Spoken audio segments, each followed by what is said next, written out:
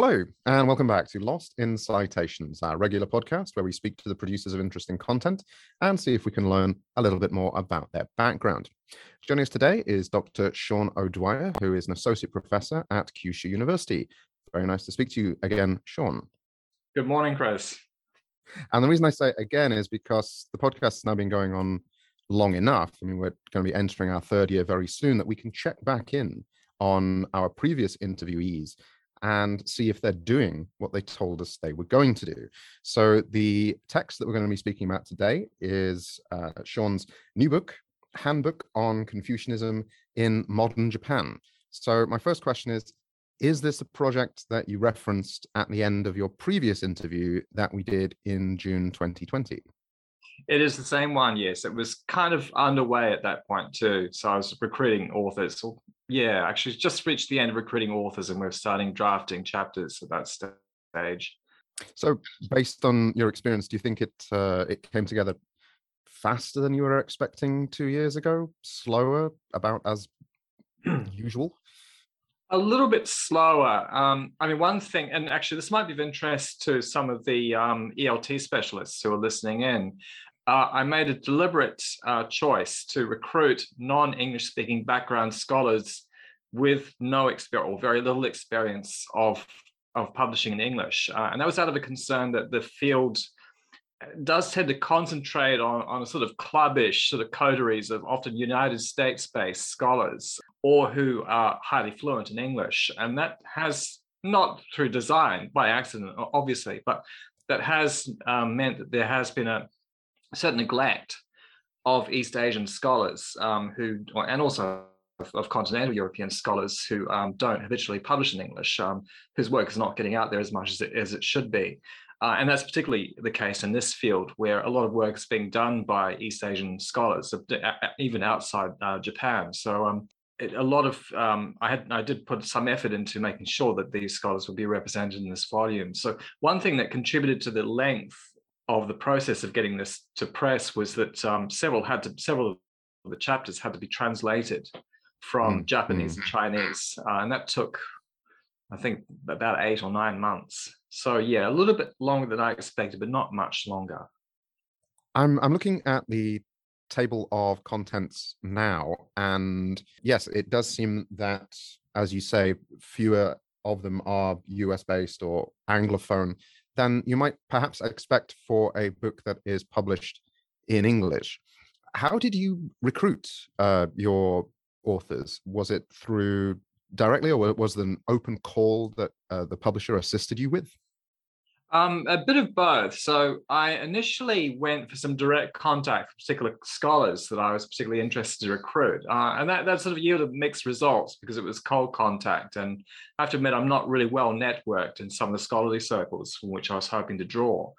In one case, a German scholar who had written on 20th century, the 20th century, 19th to 20th century Japanese Todai philosopher, Inoue Tesejiro, had died some 10 years ago. So that trail ran cold pretty quickly.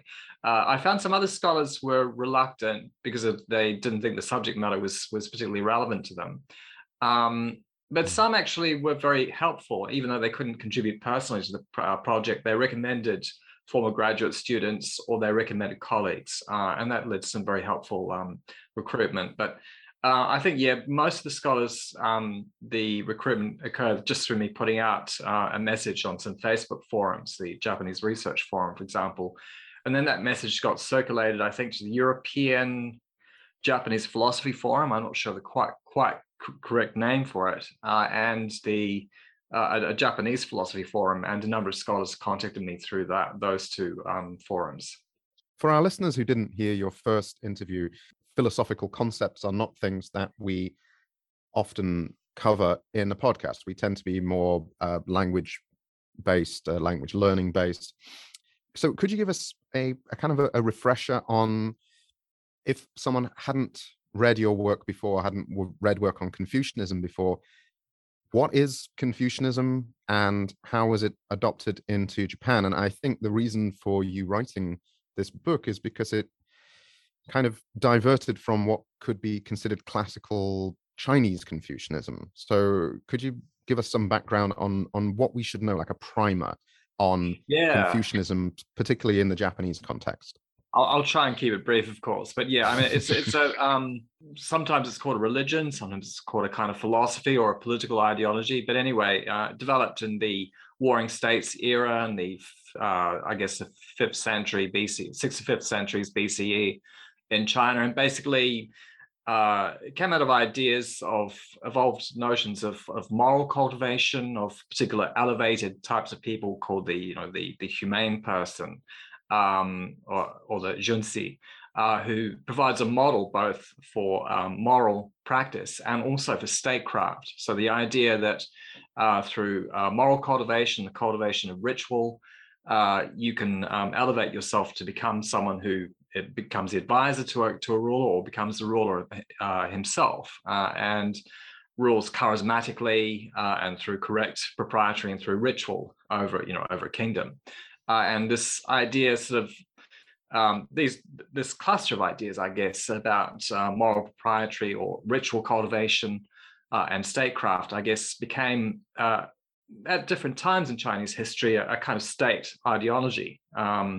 In the Han Dynasty, for example, and later on in the Ming and Qing dynasties, it became a kind of official ideology for the state,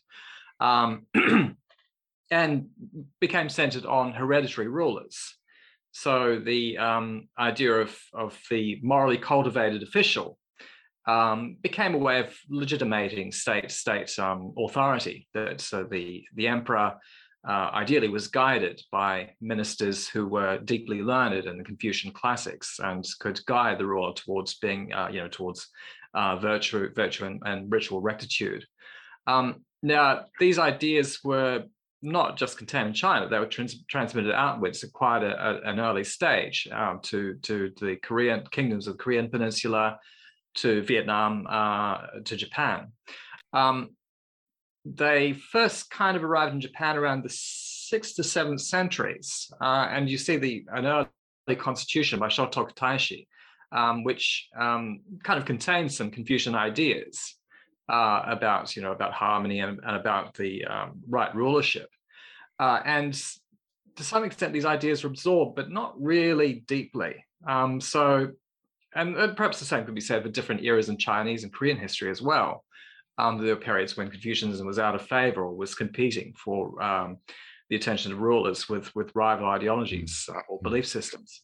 But in Japan's case, you have to wait until the 17th century, late 16th to 17th centuries to see a really deep and enduring interest in Confucianism develop with the introduction of Sakujushi, Confucian orthodoxy in the late 16th century, coming from China.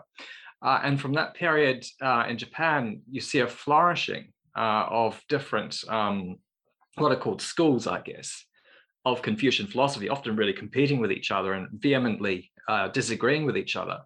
But the context is quite different from China. So in Japan, in that era, of course, you have the shogunate. You had a hereditary class, kind of feudal class of samurai. And the political authority was kind of divided between the temporal rule of the shogunate and the kind of symbolic and ritual authority of the emperor. It's quite a different circumstance from China. So Confucianism had to adapt to a very different cultural and social context. And in that context, no sort of widespread examination system grounded in Neo-Confucian orthodoxy really developed in Japan, in contrast to Ming Qing dynasty China, or to Chosun dynasty Korea or Vietnam in the same era. So in Japan, you've got almost a much more diverse scene of discussion and disputation of Confucianism relative to, say, China.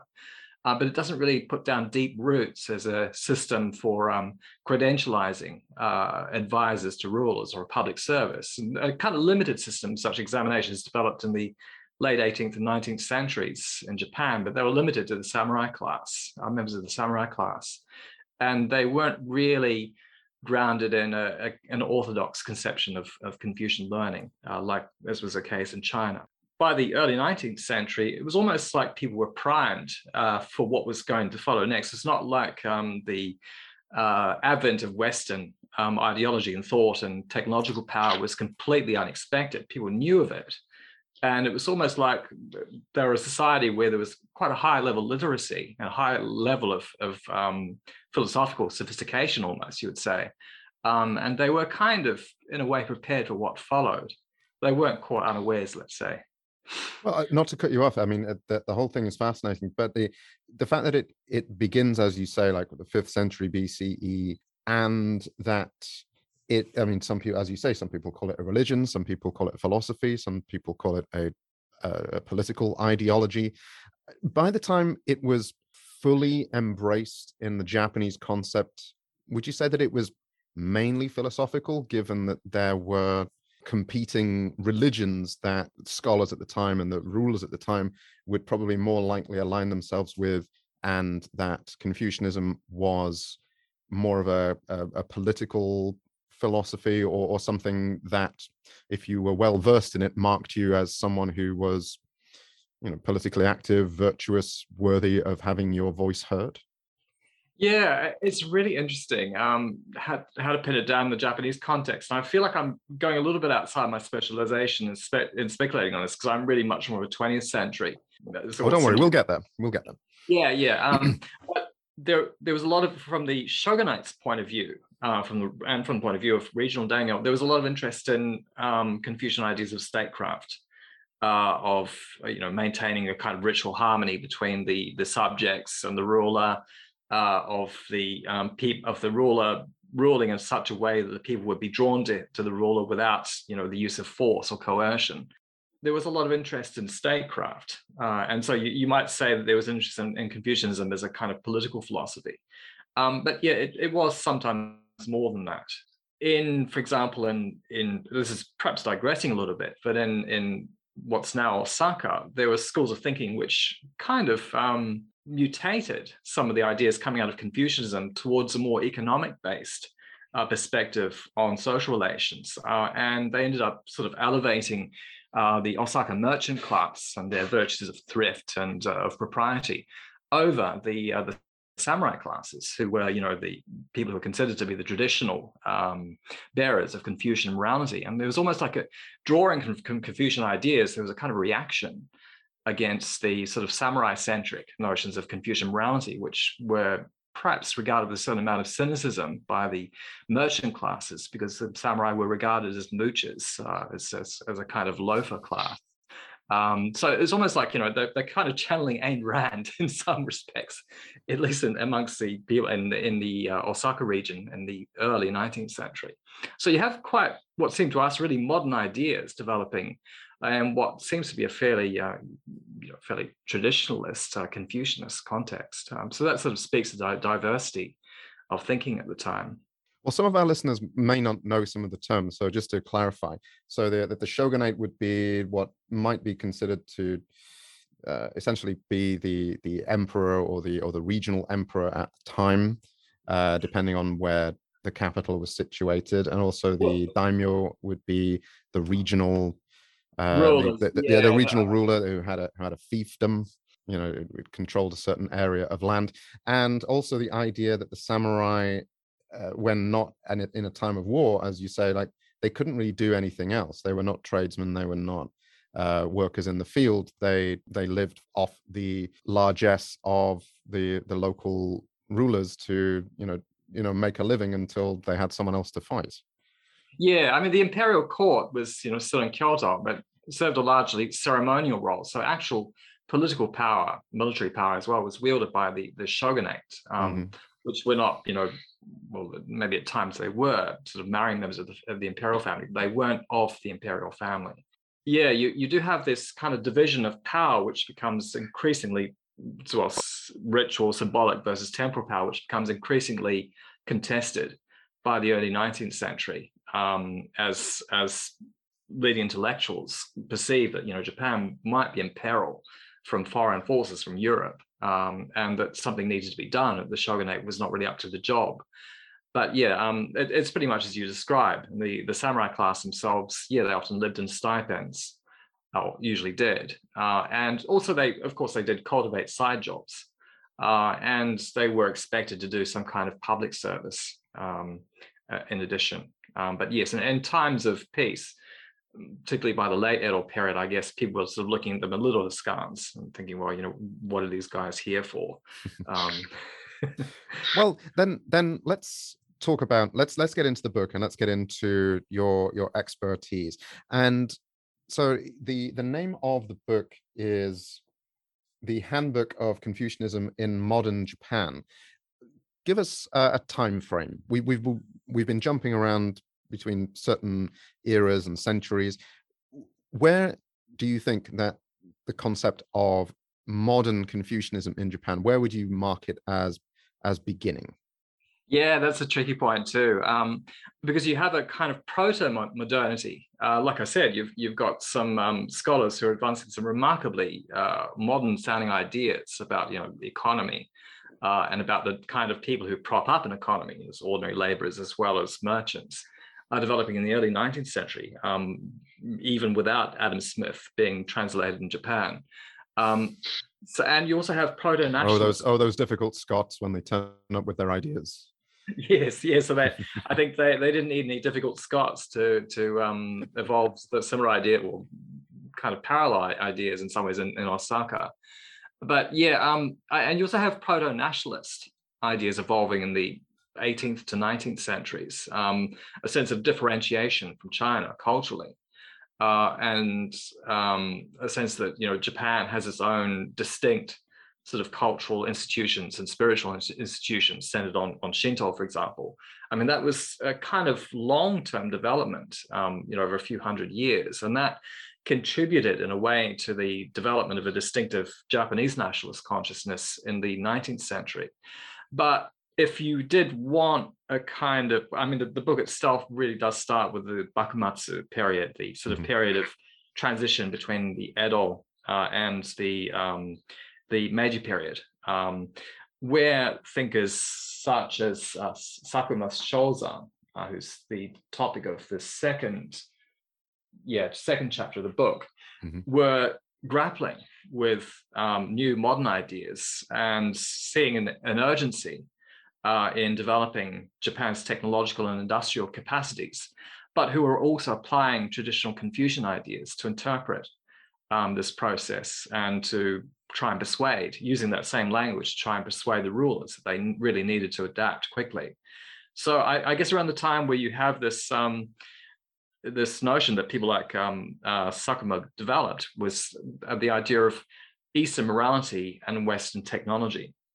And this to frame it, again, for people who may not live in Japan, we have listeners in other areas, but it's a really fascinating time in Japanese history because the Edo period was essentially marked by being very closed off and very limited connection with countries around the world. And then the Meiji Restoration period is marked by a rapid acceleration of the adoption of modernity and industrialization, where I have read suggestions that within 50 years, 300 years of foreign technology was adopted in Japan, electrification, railways, other military equipment, that was such a rapid change in society. So let's go to chapter 2 then. And what in this chapter drew you to wanting to include it? How does it frame the beginning, as you define it, of modern Confucianism in Japan? Well, actually, it's by a scholar named Han Shuting, who's at Kyushu University. So, she was recommended to me by another Chinese scholar at working at Kyushu University. And I think it's actually a good place to start because Sakuma Shozan he's an interesting sort of hybrid scholar. He was deeply schooled in Neo-Confucian learning, as many of his peers were, all his peers were. But he was also very eager to embrace Western technology. He was interested in photography. He was interested in various kinds of inventions that could be adapted from the West and used in the Japanese context. He was interested in gunnery, of course, and in modern gunnery and the kinds of Western for example, mathematical learning that was needed to apply it precisely. And he was also very eager to persuade the regional rulers and the central government one of the need to adopt Western ideas and to learn Western languages in order to do so. And secondly, he was eager for Japanese to go abroad and study. And this actually became reality within 15 years or so after his death. So he was promoting these ideas, but he was doing so from a very Confucian framework as well, as Han Shuting points out. So yeah, there's a very interesting hybridity about these scholars, which challenges our ideas of a sort of a clean cut with the past and a shift in modernity. It's not quite like that. These people, some at least of these reformers, were deeply committed to Confucian thinking, and they were eager to use it to interpret the process by which Japan should adapt and change. There's an interesting through line that I'm trying to understand as it relates to how Japan, and it's still something that even in reading a lot about it, I don't quite understand how Japan was able to connect with the Western powers in a way that ultimately benefited only Japan. I mean, of course, as an island nation, you can exclude what you want and you can take on what you want. But when you talk about going abroad to study, it reminds me of reading about Peter the Great in Russia, who would have these, what he would term embassies, where he would take his court or he would take groups of people around Europe and he would learn from various scholars and only bring back the things that were going to benefit Russia. And it was one of the things that when you look at how Russia adopted modernity, it's a very similar concept to what you're talking about in encouraging people to go abroad to study. Could you give me any background on how the scholars of Confucianism at that time were able to create the filter in Japan where they were able to take on what was helpful and exclude what was possibly going to create dissension in politics? That's a really interesting question too, because on the one hand, you do have people like Sakuma Shozan who were in a way traditionalists. They really wanted to hold on to Confucian learning, and they believed that it was, it's still essential to China's. I'll say that again, to Japan's, spiritual and moral, I guess, identity as it confronted this process of change. But you had another group, perhaps slightly later than him, though in some cases they were contemporary with his. He was contemporary with them in their youth. You had a group called the Meiji Circle, the Meiji Six Circle, people like Nishi Amane and Fukuzawa Yukiichi, and they were inclined to repudiate Confucianism. So these were people who either studied Western thought, philosophy, political thought, science in Japan, or they went abroad and studied it in the United States or in Europe in the 1860s and 70s. And they really didn't see Confucianism as relevant to Japan's modernization, unlike Sakuma Shozan. So they represented a slightly different, or rather different, approach to the question of reform and adaptation. They were more for really adopting Western ideas wholesale, with some limitations, of course. So, however, they were steeped in Confucian learning and in Chinese literacy. Of course, all people of their class were. These were people who'd grown up as members of the samurai class during the late Edo or the Bakumatsu period. And so they were able to draw on this learning. And I guess you'd say they're a fairly homogenous group in terms of their backgrounds and their learning and their values. They were able to draw on this learning in order to translate Western concepts and ideas using Chinese characters. And often they drew on often obscure classical Chinese antecedents to develop neologisms or even just new words to translate Western concepts. And on the whole, they were spectacularly successful, to the extent that Chinese and Korean students who came to study at the new Japanese universities, right at the beginning of the 20th century, Mm-hmm. were absorbing these ideas too, very quickly, because they were written in Chinese characters.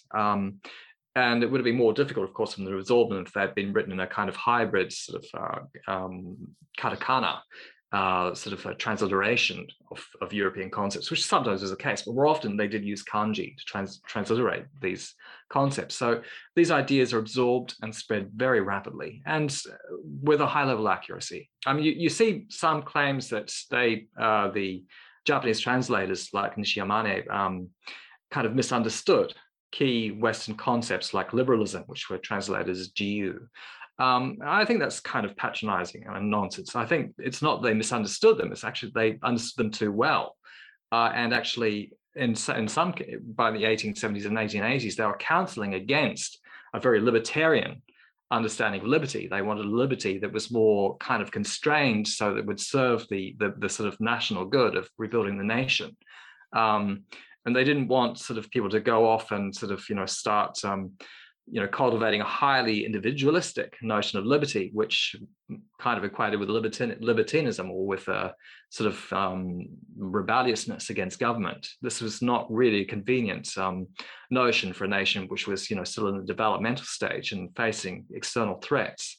So I think there was a clear understanding of the different nuances in the concept of liberty in European philosophy, and they wanted to avoid the kind of more libertine version of liberty. So yeah, I think they were very, very successful. That to me is fascinating in that the time frame that we're talking about is where liberal thinking in the kind of like John Locke, life, liberty, and the pursuit of property was being adopted. Well, it was being discussed more widely, and yet they saw it and they brought that into Japan and they put it into a separate category of GU, essentially being freedom of the individual, rather than wanting to put that into a wider understanding of Confucianism. And those are the two concepts that I'd like to ask you about next, because you've kind of conflated in your definition of how Confucianism developed in Japan in the concept of morality and nationalism.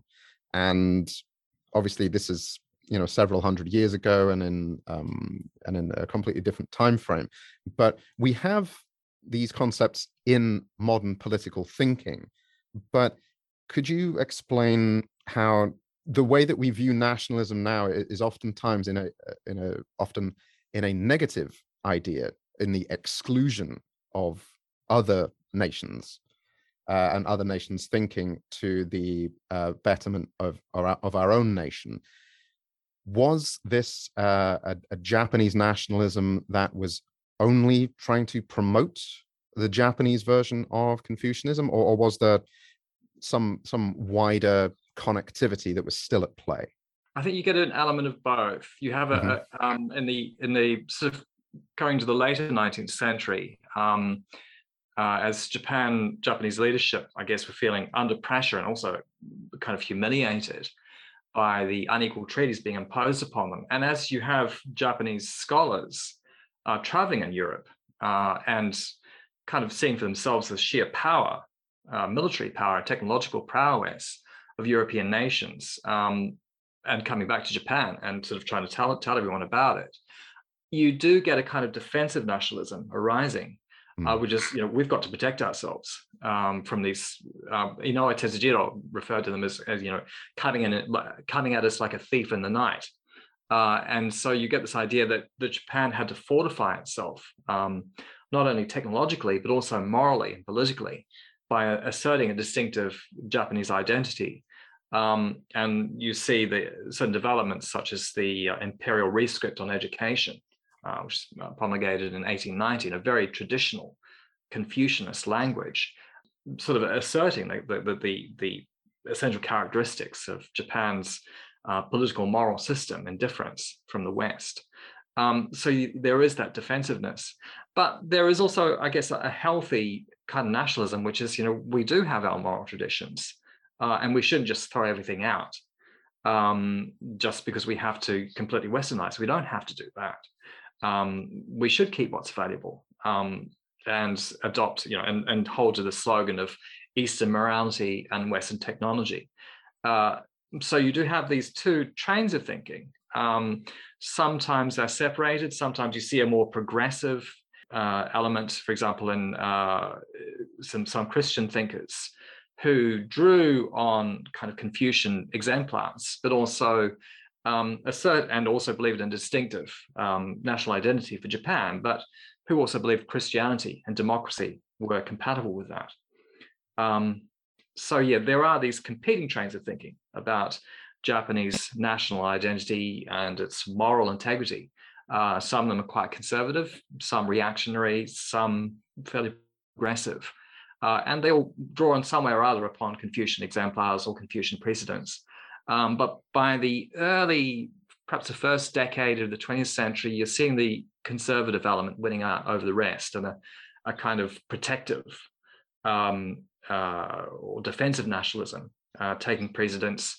And that's into the second decade of the 20th century. That sort of lens takes on a stronger coloring as fears of communism, or the spread of dangerous Western ideas of communism and anarchism start taking hold. Well, before we get into that directly, I'd like to just talk about your organization of the contents of the book, because in reviewing the chapters that you made available to me, it seems that the chapters in the book focus on either a person. I mean, you've already brought up Sakamo Shozan, or a movement, so the kingly way or the imperial way, or a period of time, so Daito Bunka Gakuin, and the way that it was viewed at a certain period of time. Was this a conscious effort to balance the contents of the book to make sure these were equally represented, or is it how you arrived at the contents of the book based on the people who submitted work for it?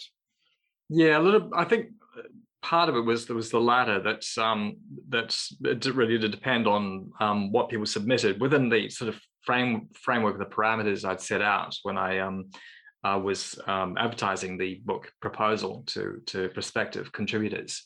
I did solicit some content specifically around particular thinkers. So, I did a couple of people who were recruited. They were interested in writing about Inoue Tetsujiro, who was a towering figure in not only in modern Japanese Confucianism, but in modern Japanese philosophy, and whose 60-year career between the 1890s and the 1940s just can't really be underestimated in terms of its impact ideologically as well as philosophically. So I was keen to recruit scholars who wrote about that. And also I commissioned an article from the French scholar Eddie de Formant on Yasuoka Masahiro. And he's also a very, very important figure in the sort of mid to late 20th century in terms of someone who had a lot of public influence and who was really, really well networked in the sort of pre and post-war political system, and also well networked with prominent corporate leaders and businessmen in the propagation of his conservative Confucian ethics. So again, I wanted someone to write a piece about him. But yeah, others, they were more decided by the writers. So the chapter by Masako Russell on the reformer, women's education reformer, sorry, I'm just reading off the chapter list now, Shimoda Utako. That was something that I hadn't actually commissioned. That was just proposed to me, and it looked really interesting, precisely because it dealt with the issue of women's education and the question of how much a kind of Confucian or hybrid Confucian nationalist morality influenced even women's education reformers in the early 20th century. So I'd say, in answer to the question, there's a mix of both. Well, let's do a dive into that chapter then. It seems like something I've never been in a position to put together a curated volume of submitted articles. I hope to be there at some point in the future. But this was one of the questions I wanted to ask you about something that you learned through the process of putting this book together. And it seems like the Kokumin Dotoku for women is something that you hadn't anticipated, but something that came up during the process of putting this book together. So could you give us some information on that, and also in relation to how much has the Confucian background in Japanese political philosophy assisted in perhaps even the most modern of movements to create equality within society? Is this still something that the echoes of the Confucian background are being utilized or felt in the modern age? So Shimoda Utako is an interesting sort of transitional character, and she sort of exemplifies some of the themes and trends I was talking about. So she received a fairly traditional Confucian education. So she came from a family of Confucian scholars, and she was given a very good education for an upper class girl in her time, much like some of the other women's education reformers of her era. So there were reformers such as herself who had this traditional educational background, but there were also some other Japanese women's education reformers who were entirely educated overseas in the United States in the 1870s. But surprisingly, they really agreed on some of the main principles of how women's education reform should proceed. And it was in accordance with the good wife and wise mother, or Yosai Kenbo ideal of educating women to be good managers of households, and therefore to assist in the process of Japan's developmentalism, which sounds kind of conservative to us now, but it was actually a very radical idea in its time, because it required the mass education of all women, of all classes, at least, for even lower class women going up to having an education to the point where they were sufficiently numerate and literate. And for upper class women, perhaps the choice of going into higher education. So some of these women, at least, like Shimoda, had this traditional Confucian education, and they did put it to some use, even though they disavowed any explicit identification with Confucianism, because they considered it kind of to be a bit sexist. And to sort of disparage women's abilities. But someone like Shimoda Utako is interesting because she joined in this, I was talking about this defensive nationalism, she sort of joined in this trend in the early 20th century, particularly after 1910, 1911, you have this kind of upsurgence of, I guess, of fear of the influence of communism and anarchism. Particularly in 1911, there was a plot to assassinate the emperor. And a bunch of communists and anarchists were rounded up and a couple of them were executed. I'm not too sure how many of them were actually guilty of the crime that was attributed to them. But the main point was that there did develop this deep fear in the elites in Japanese elite political and intellectual classes that these really dangerous Western ideas were going to cause chaos. And so Shimoda became increasingly conservative in these circumstances, and she was drawn to these kind of national morality ideas, which have been associated with Inoue Tetsujiro, of developing a distinctive Japanese morality, or protecting and cultivating a distinctive Japanese morality, which is, different from that of the West.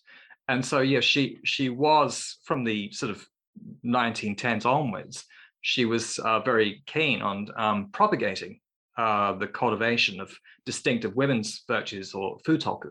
And she often drew on Confucian exemplars and precedents to do so.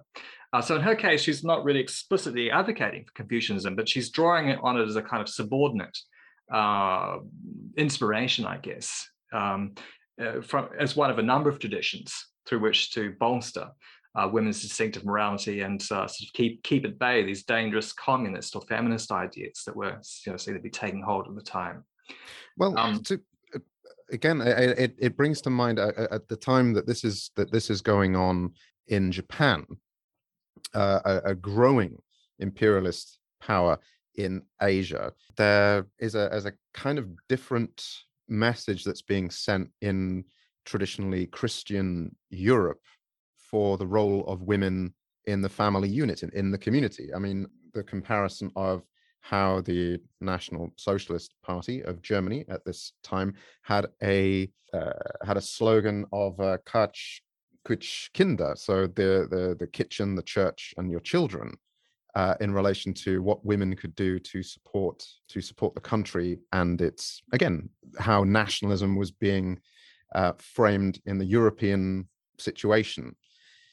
Do you think that Confucianism, because it had an inclusivity baked into it, meant that it was more, women were more able to, I don't know, be part of society at this point, even if it was still in a restricted sense through, traditionalist values? Yeah, I think in the case of the Yosai Kenbo ideology, it was really European. That's what some Japanese scholars have been arguing, that it did sort of arise out of contact, particularly when some young Japanese women were being sent to the United States to get educated. What they were being taught was ideas quite similar to those of the Yosai Kenbo ideal, that the ideal place for an upper class woman is in the household, but she must be highly educated to fulfill her role properly. To be economical, to use scientific principles, as it were, to manage her household smartly and frugally. So it's a version of the separate spheres argument, but it does require universal education to fulfill it. In terms of the Confucian input to that, I think it was more an idea that there needed to be some continuity in introducing what otherwise seemed to be a very, very revolutionary idea, that all girls should be educated, at least to some degree, which was a bit of a break from the past, where perhaps only rich merchants or farmers or samurai daughters could receive a classical education. This is the idea, everyone should do it. And this, an idea that comes out of, industrialization. So in order to kind of soften the blow of this idea, of course, there was a call for continuity of ensuring that these same girls who are being taught mathematics, literacy, foreign languages, and so on, also being taught traditional Confucian morality. And to that extent, I think Shimoda Utako was tapping into that by urging the sort of instruction of women in traditional morals, traditional women's morals. And she, as Professor Russell, the author of the chapter, points out, she drew very extensively on traditional Japanese and to some extent Chinese Confucian literature for moral exemplars for Japanese women to follow, and also used the royal family itself, the women of the royal family, and to show them as exemplars for ordinary Japanese women to follow. So I think there's a certainly adaptation of ideas, but the concept of Yosai Kenbo itself is very modern. I should say, well, very, very European in origin. The text that we're talking about is the Handbook of Confucianism in Modern Japan, and I would love to go through every single chapter in detail and pick your brains on this, but unfortunately we don't have unlimited time. But I would like to focus on that word modern in my final question. So how much, through your own investigation, through your process of putting this book together, reading the works of other noted experts in the field, it's a similar question to what I asked you at the end of our previous interview, but I'm kind of interested to hear how maybe your opinions have developed over the last couple of years, or whether they've changed at all, or whether they have been fortified by this activity. How much is Confucianism part of modern Japan as we see it in 2022, in relation to the way that political decisions are made, the way that moral decisions are made, the way that society addresses questions such as equality? I think as a kind of political philosophy or an ideology, its influence has been very much weakened in the post-war era. You might have a certain kind of folk morality ideas like flower piety still persisting, but it's very hard to say that it has much influence, at least after 1945. And that's because Confucianism had become so closely associated with the imperial system, with the wartime system, and even with colonialism towards China and South Korea, towards Korea. Not to cut you off. I mean, but do you think that people, even if they haven't been educated in Confucianism, would recognize its roots in the way that society is still run on a daily basis, the way that politicians make decisions, the way that they make appeals to Japanese people on a political basis? I mean, they might not call it Confucianism, but do you think it's recognizable in how decisions in social, moral, political life are made? I mean, if you're asking that question from an outsider's point of view, you might see some elements in it for example, the promotion of familialism, of sort of pro-family type policies, in the same way in which in some European countries, people might appeal to Christian principles to promote certain pro-family policies. But yeah, in terms of its explicit influence, I think it's kind of not so important anymore, to be honest. And that does go back to that sort of break in 1945. At least its intellectual influence is much, much dissipated today in Japan. So yeah, if you're talking about a certain kind of folk moralities, perhaps certain pro-family orientations in some politicians, yes, you could say there's a residual influence there. That would be true. But I think you'd have to look to other sides, particularly South Korea, to see it perhaps a stronger influence in perhaps motherhood statements by politicians, for example, or even in traditional family practices and community practices. But in Japan's case, I'd say it's much dissipated. Do you think it was dissipated by the fact that in a kind of top-down way, the constitution of Japan, largely modeled on Western and particularly American values, replaced the decision-making processes of politicians? It kind of created a whole new rule book from which that they could draw their political decisions. Yeah, I mean, in the pre to post-war era, I mean, you had a class of bureaucrats who had a certain sort of Confucian self-conception. And this is something that some scholars such as Eddie de Formont and the Saitama University scholar Roger Brown have pointed out that there were influential thinkers such as Yasuoka Masahiro, who kind of had some effect on this self-conception, self-image of some bureaucrats and political leaders, that they were kind of the wise, the morally cultivated, who were entitled to lead and guide the people in a kind of vague or broadly Confucian idea. But as a generation, they died out in the post-war era. Their ideas had some influence, perhaps it fosters an esprit de corps amongst the developmentalist-minded bureaucrats who saw themselves as steering Japan's rebuilding. But their ideas did die out in the course of the Cold War. So often, as Eddie de Formont says in his chapter, after 1970, it's kind of hard to see their influence as a kind of guiding philosophy or ideology in Japanese politics. So I'd say yes, there was, and it steadily died down, I guess, in the post-war era. Thank you very much for your time today, Sean. As I said, I mean, we could go on and speak for hours. And if you ever wanted to know what university lunchtime discussion between associate professors sounds like, this is it. The textbook that we've been talking about is the Handbook of Confucianism in Modern Japan, and we are timing this interview to come out with its release.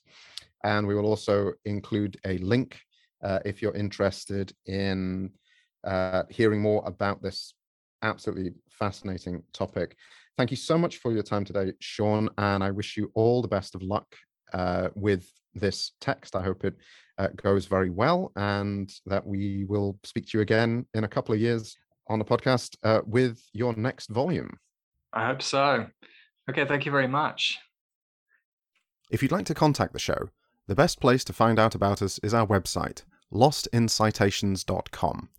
Here you can learn more about the background to this project and how you can get involved. Our hope is to help academics, educators, and online content producers get in contact with each other. Our email address is lostincitations@gmail.com. We also have Facebook and LinkedIn pages. please rate and comment on the sites you use to download your podcasts. It helps us reach more potential listeners. But probably the most helpful thing you can do is, if you like our content, recommend it to a friend and let them know what we're trying to do. Thank you very much.